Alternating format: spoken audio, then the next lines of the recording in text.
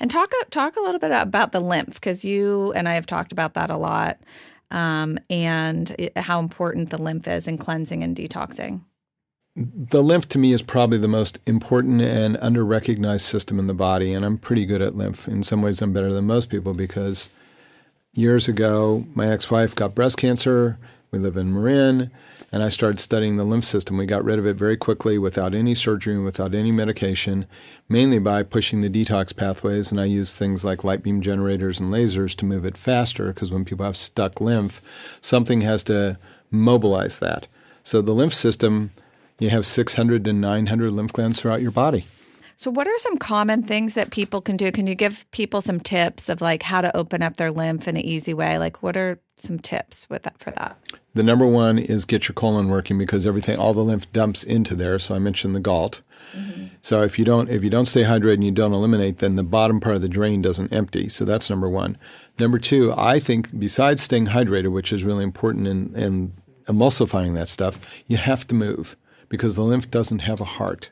Mm-hmm. So if you don't move effectively for your body, and I have people that are overweight, so it's hard for them to move. They have to find easy ways that are not traumatizing to their joints. So like how long, like how many, like if you were going to just start with going on a walk, like how long would you have to walk to get your lymph going? It depends on the person, but generally a good 20 minutes.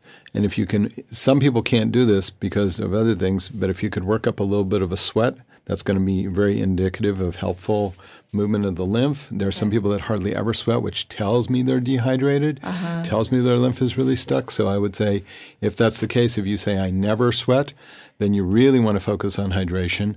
And remember, I have to always say this, hydration is water or healthy fluids plus electrolyte minerals. So I have people that have been dancers and they drink a gallon of water a day and they're actually low in electrolytes because they wash everything out. So hydration is not just water. It's the minerals you get in vegetable juices and fruit juices that are fresh.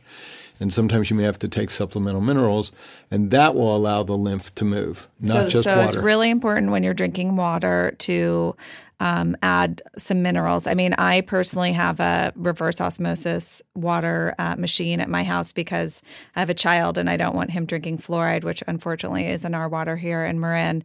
And so every time I pour myself a drink of water, I just put a couple drops of minerals in the water, and it is so important. I notice a huge difference with the minerals. And what I do, I recommend always is Himalayan salt because I found that when I muscle test and I blind tested 5 different salts, I found that Himalayan salt worked better. It's got 84 trace minerals. You want the trace minerals. So you could just throw a little bit in your mouth, a little bit in your water? Yep. And what I do is when I dance, I do Zumba.